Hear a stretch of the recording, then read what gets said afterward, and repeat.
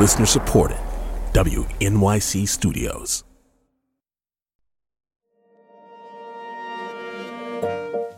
I'm Rebecca Carroll, and this is Come Through, 15 essential conversations about race in a pivotal year for America.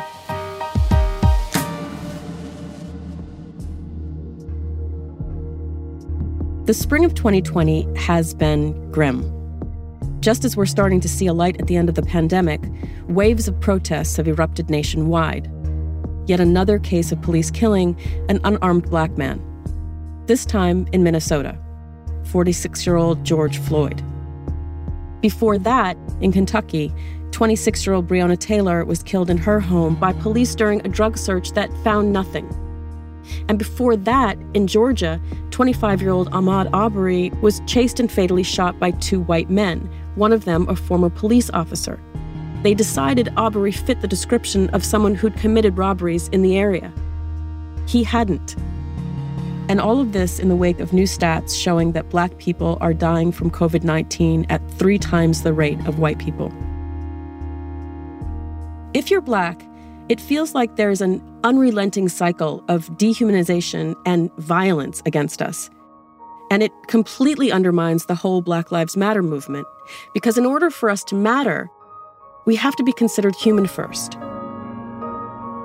It's a lot, especially for those of us who are both black and work every day to create a space for difficult conversations about race and racism. Add being a parent raising black children to the mix, and it can feel especially overwhelming.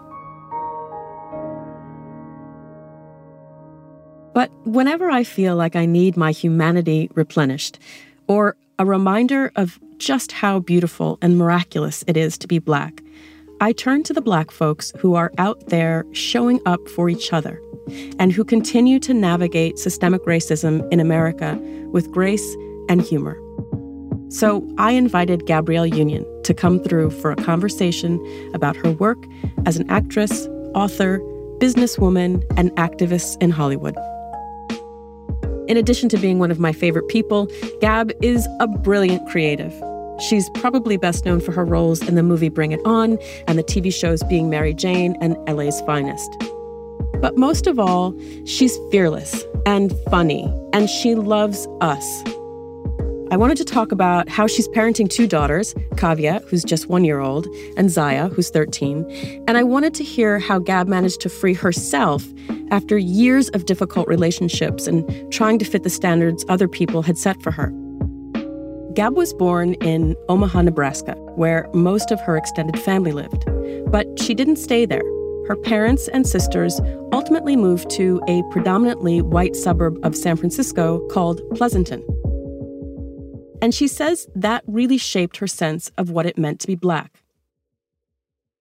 My blackness is sort of wrapped up into family dynamics. And my immediate family being 2 people in their families who got out, if that makes any sense. And in the sense of getting out of, my dad is from the projects in the north side of Omaha, and my mom is from around the corner. So for them, part of the way they were seen as getting out is almost like an escape of blackness, which I didn't really think about until much, much, much later. So how they were regarded in my larger family, I think there were some complicated feelings, looking back. And I don't think I've really thought about this. Because they moved out west, and out west was where all the white folks moved. It's white flight. Right? The north side had been, or parts of the north side had been more integrated. And then when it became more black, the white folks fled out west. And so for my parents, this idea of upward mobility was to move further away from their family and the black community. So when I think about being black, at the first part of my life in Nebraska and my 2 sides of my families, they did not take kindly to, my light-skinned mother, and this idea that she thought she was better than everyone because of her lightness, and how my dad thought of her skin color as a sign of upward mobility. Did he? Yeah. we had to cover that in my first book. Yeah. Yeah. It was a sign of making it, for my dad, he left home and he traveled the world in the army, got to have sex with white women in Austria and Italy, and came home and found a light-skinned virgin. Uh-huh. And together they moved out west with the white folks and put their girls in Catholic school. And, he was on his way. And you said that you hadn't really thought about it, but looking back, do you have any sense at all that you and your sisters were thinking about how that impacted who you were as Black girls? It's interesting because it's like I thought about it in terms of pointing my finger at my dad. Mm-hmm. Like, you did this. You had adopted this mentality.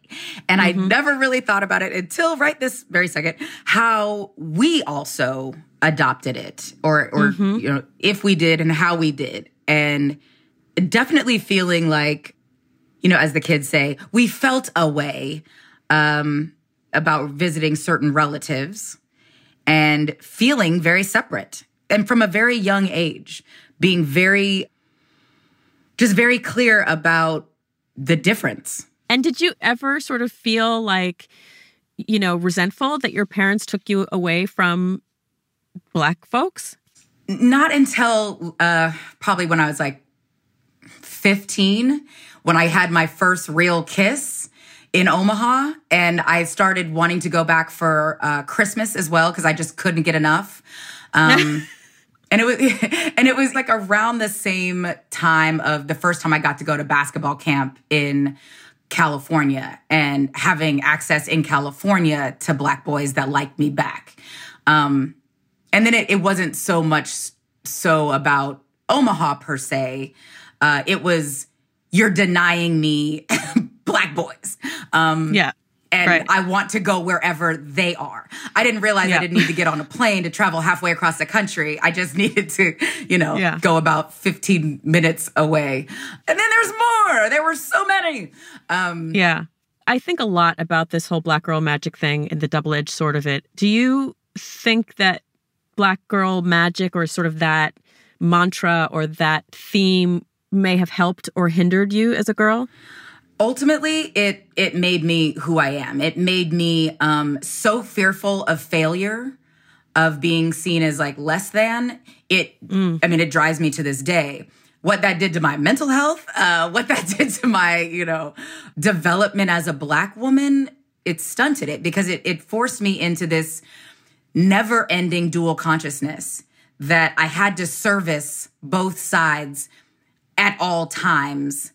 Because once you know what it takes to be thought of as successful and as an exception, to white folks, and also understanding, what it takes to actually be Black girl magic in my own community, it's a very, very challenging dance that never ends.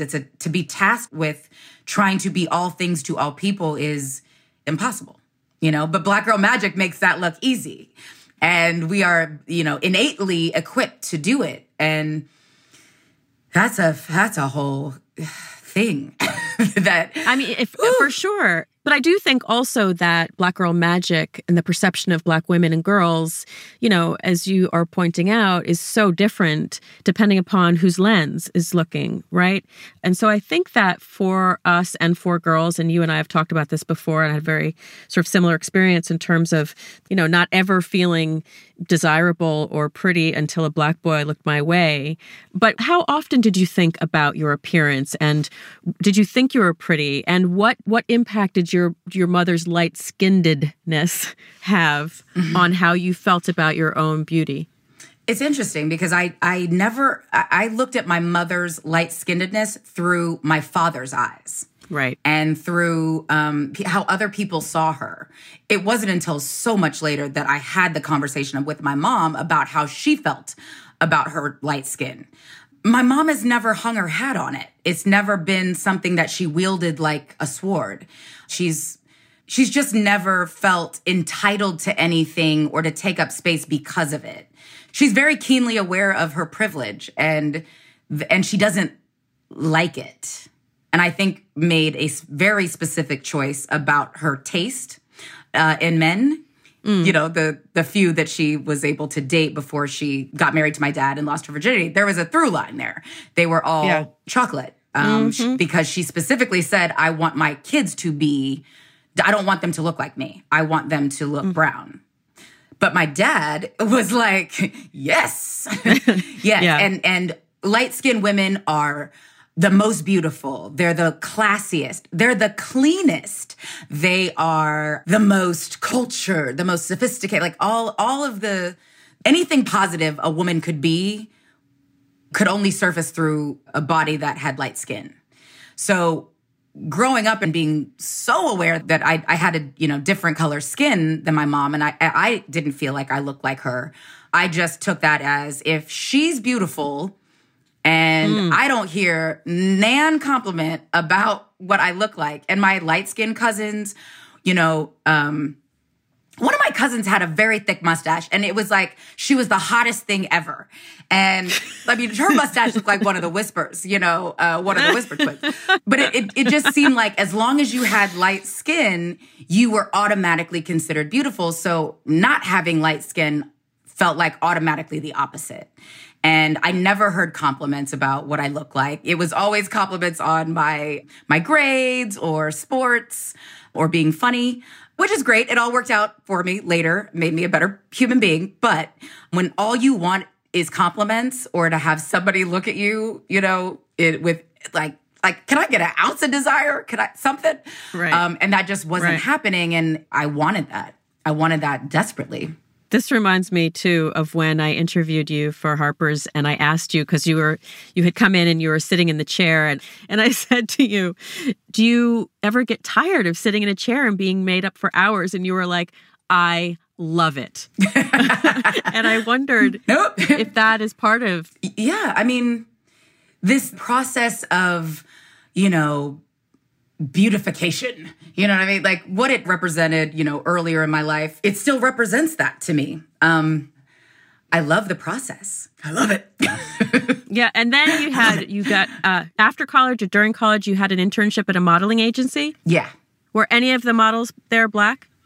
Yes. But, so do you remember Tracy Bingham? Mm-hmm, sure She do. was the Black Baywatch girl? Yep. Mm-hmm. That was the look, which is also not me. Right. Right. And so sort of throughout your life until you're in your 20s, right, you're seeing this particular standard of beauty reinforced.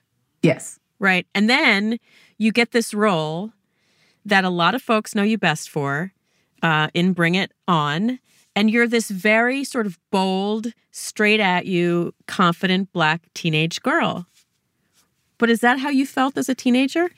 No, there were no other Black people to be friends with, much less Black people to lead, much less Black girls to lead in any kind of way. So the whole thing was like foreign. It was a foreign concept to me. This idea of this dynamic Black leader of women. And, you know, at the end of Bring It On, we shot, the original ending has me and Kirsten on the cheer team at Berkeley.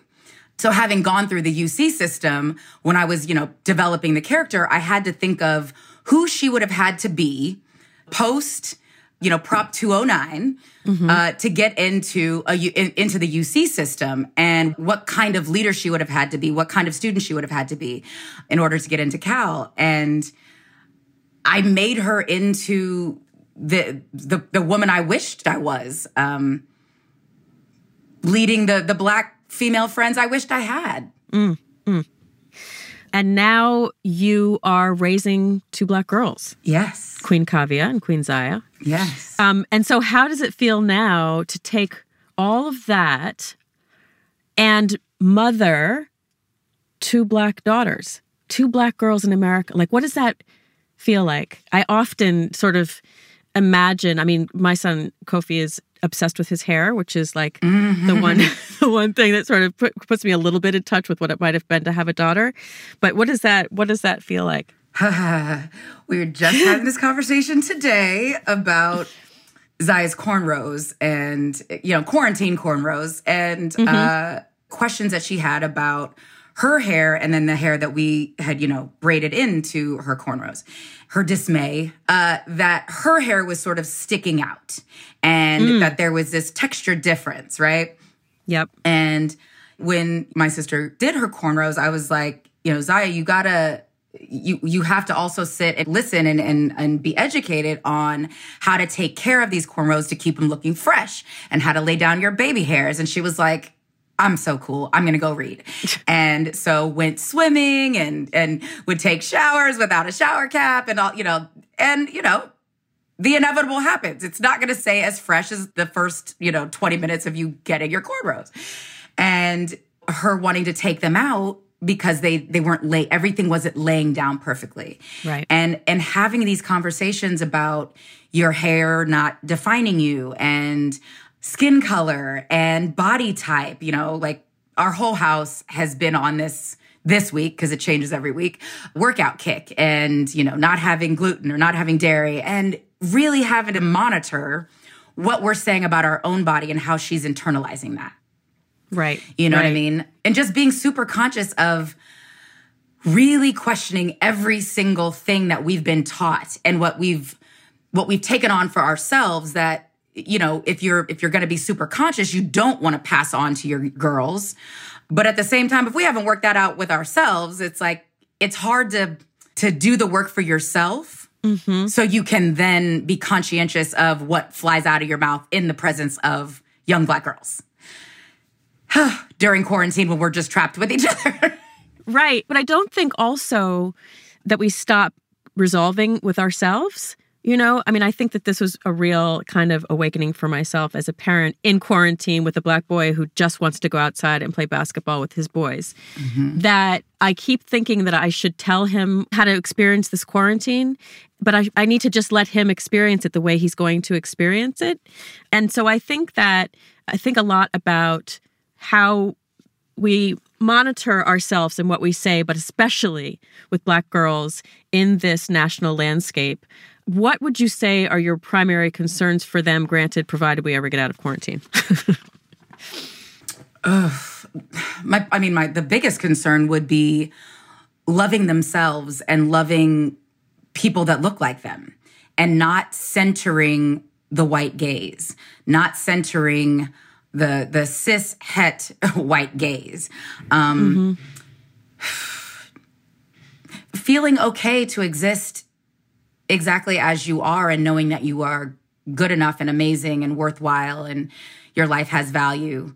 While at the same time, Zaya, she is very much like loves to be in the adult conversation. And, and if we're watching the news and you can't make sense of shit that just doesn't make any sense. So, Ahmaud Arbery and Breonna Taylor and Sean Reed trying to explain, no, I need you to see your own worth and to see your own value. And she's like, well, what's the point if other people don't and they can kill me and get away with it?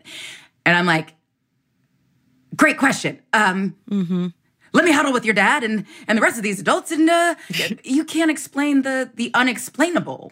How do you try to, give your kids everything that allows them to feel free and allows them to have, amazing self-worth and recognize the humanity in all people. And then the second they are outside of us as a celebrity family, right? They're just existing as Black children in the world.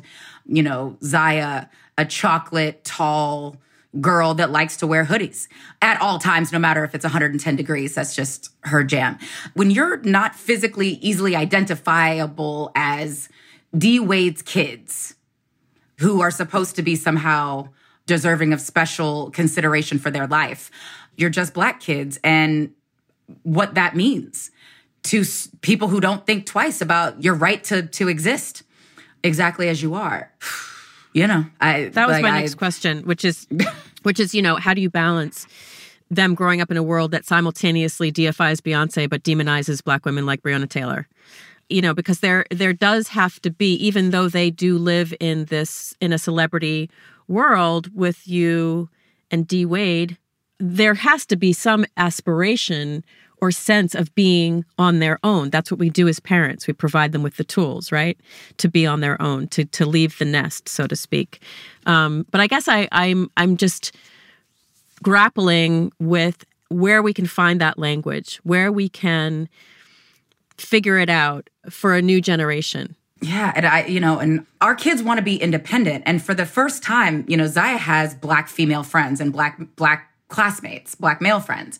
They all want independence. They're junior high kids. They know everything. You know nothing. And they want to do it all the way they want to do it and move through the world the way they see fit. And as parents, we're like, who's going to trail them through the mall? I'll drop them off, but then you meet them by the Sephora, hide behind the kiosk, because we know too much. You know what I mean? Yep. We know too much. And I wish I had better answers, because every time I feel like maybe, nope, I don't know. Yeah. I don't know. But so you were saying, how to instill this sense of self and self-worth. I mean, how did you do it for yourself? I'm still doing it. I'm still learning. I'm still having these moments. I've really felt like I had to experience trauma at the hands of people who love me to show my worth. You know what I mean? I had to experience pain to feel like, see, am I now worthy? I stuck around for it. I didn't complain too much. I'm still here. Can I be treated right now? Am I worth it to be, do I deserve kindness and consideration and compassion? Yeah. Now, it's like, yeah. I don't want anybody to have to wait until, their mid-40s to be like, I am a real boy. Yeah. Like, I don't want to have these Pinocchio moments, in my mid-40s. So how can we save people from a lifetime of feeling like they gotta be put through the ringer to show their ride or die-ness or their worth or their value? Like, I wish I knew that much earlier. But when your only example, again, are, your parents, the people that are in your close orbit are the people you see on TV. And what gets reaffirmed over and over and over again is, especially as a Black woman, that your ability to endure pain and disrespect somehow puts you on a fast track to queendom. You know what I mean?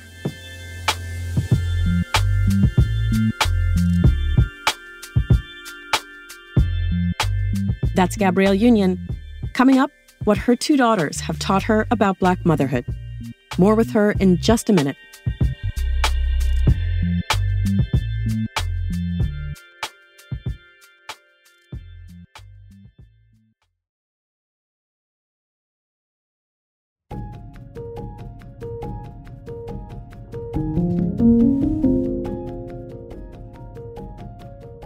So both Zaya and Kavya have social media presences.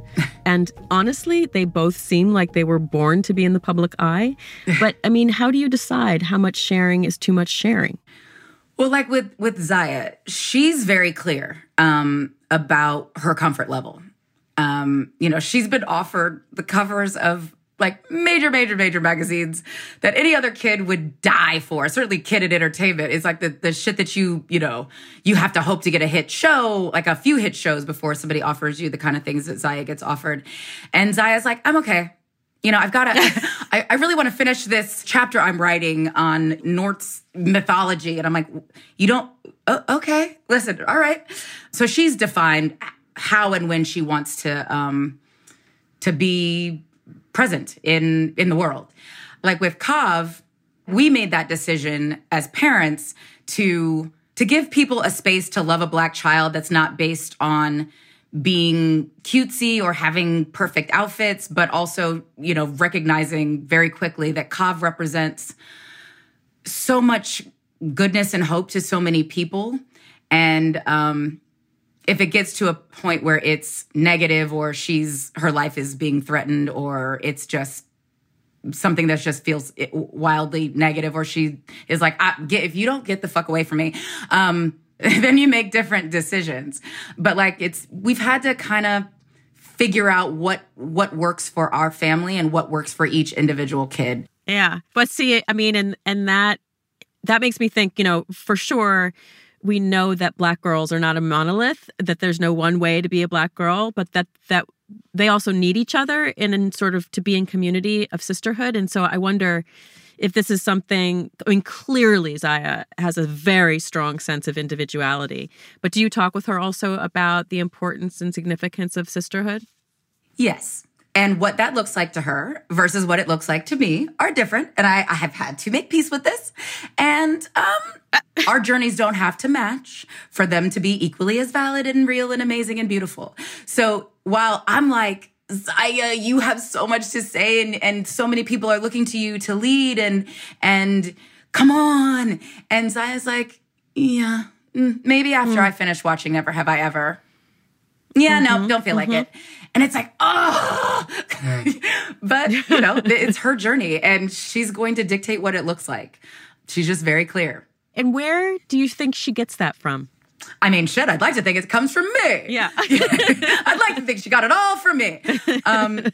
No, I think as she was sort of coming into having the language to articulate her truth, me and her dad were coming into ourselves and our personal evolution sort of at a similar time. So she was coming into herself, watching us be very, very painfully clear about where we stand on all kinds of things and how we want to move through the world with a different kind of purpose.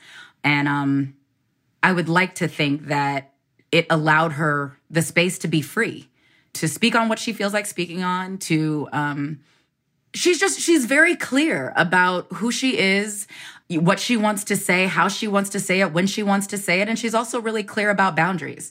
And God bless, I wish I knew that shit at 12. You know what I mean? Like, I keep thinking of your story of kind of leaving Black community, and then going back in the summertime and just being just feeling like you're, bathing in what feels right to you.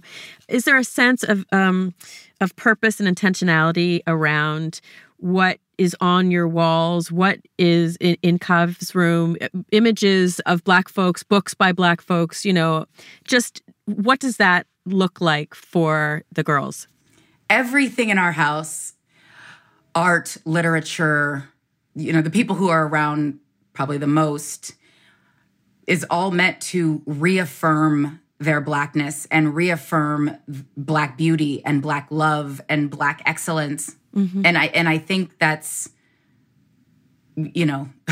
for me, I was just so thirsty for it and desperate for it, and becoming aware of Black artists and Black writers and authors and everything that makes up Black culture and the arts, just being so enamored. There's part of that is just Dwayne and I are just fans, and part of that is just us feeling so inspired by the art that we fill our homes with, the books that we read and display, the conversations that our kids are having access to are all very centered on our peace, our joy, our grace, and our compassion, and redefining success in a different way, really re-emphasizing community and that there's a different way. There's a different way. There's just a different way of a different way from what? A different way of looking at success versus accumulating things, people, stuff, money, without any regard to the journey and who else are you putting on? Who else are you creating opportunity for?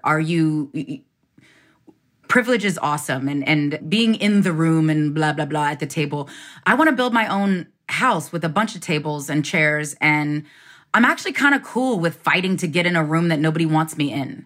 And then this seat is actually rickety as fuck. Like, I think I'm like pressed against the table when I'm really outside the door and it's closed and I can't hear shit. Like, I'm cool on fighting to get into that space. That's not the end all be all. And it had been, I recognize that there's other ways. And one of the things that I learned just from watching this next generation and how nationalistic they are, I'm like, oh shit, look at y'all really putting each other on. Like, look at you guys going the extra step in business affairs to make sure people's deals are fair and closed. Like, it's little steps that lead to big steps. It's the sharing of information. You know, I talk a lot about my fertility journey and how isolating it was because as Black women, we tend to not talk about what's really happening through any of it, like through any part of our, you know, from the time we start developing secondary sexual characteristics, it's don't be fast. And that's all the real information that you get.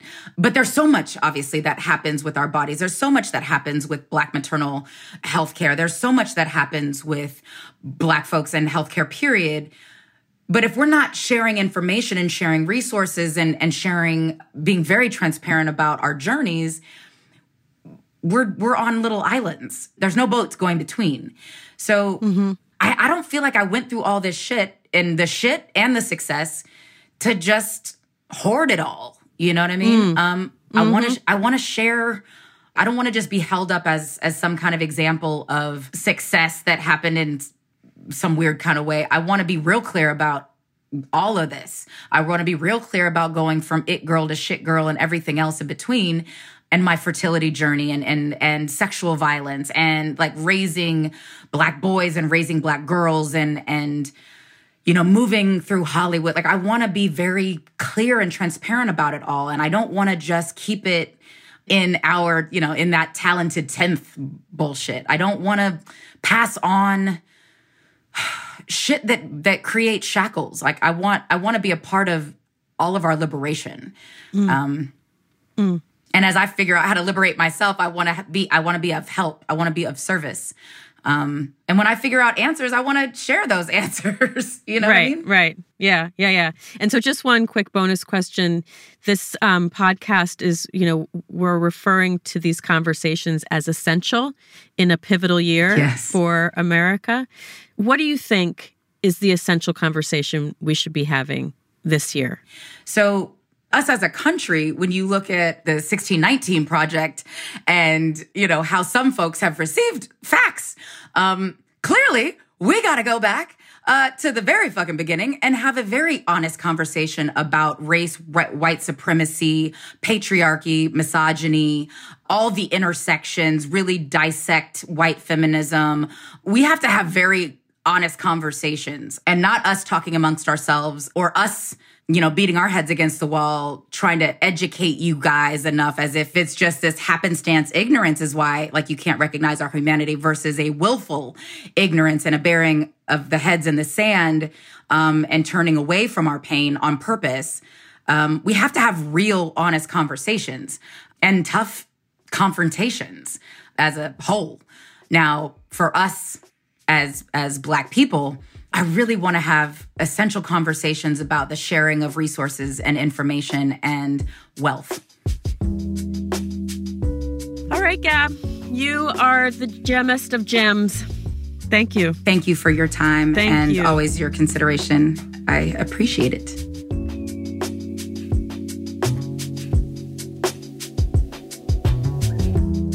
That's Gabrielle Union. You can follow her on Twitter at GABRIELLEU.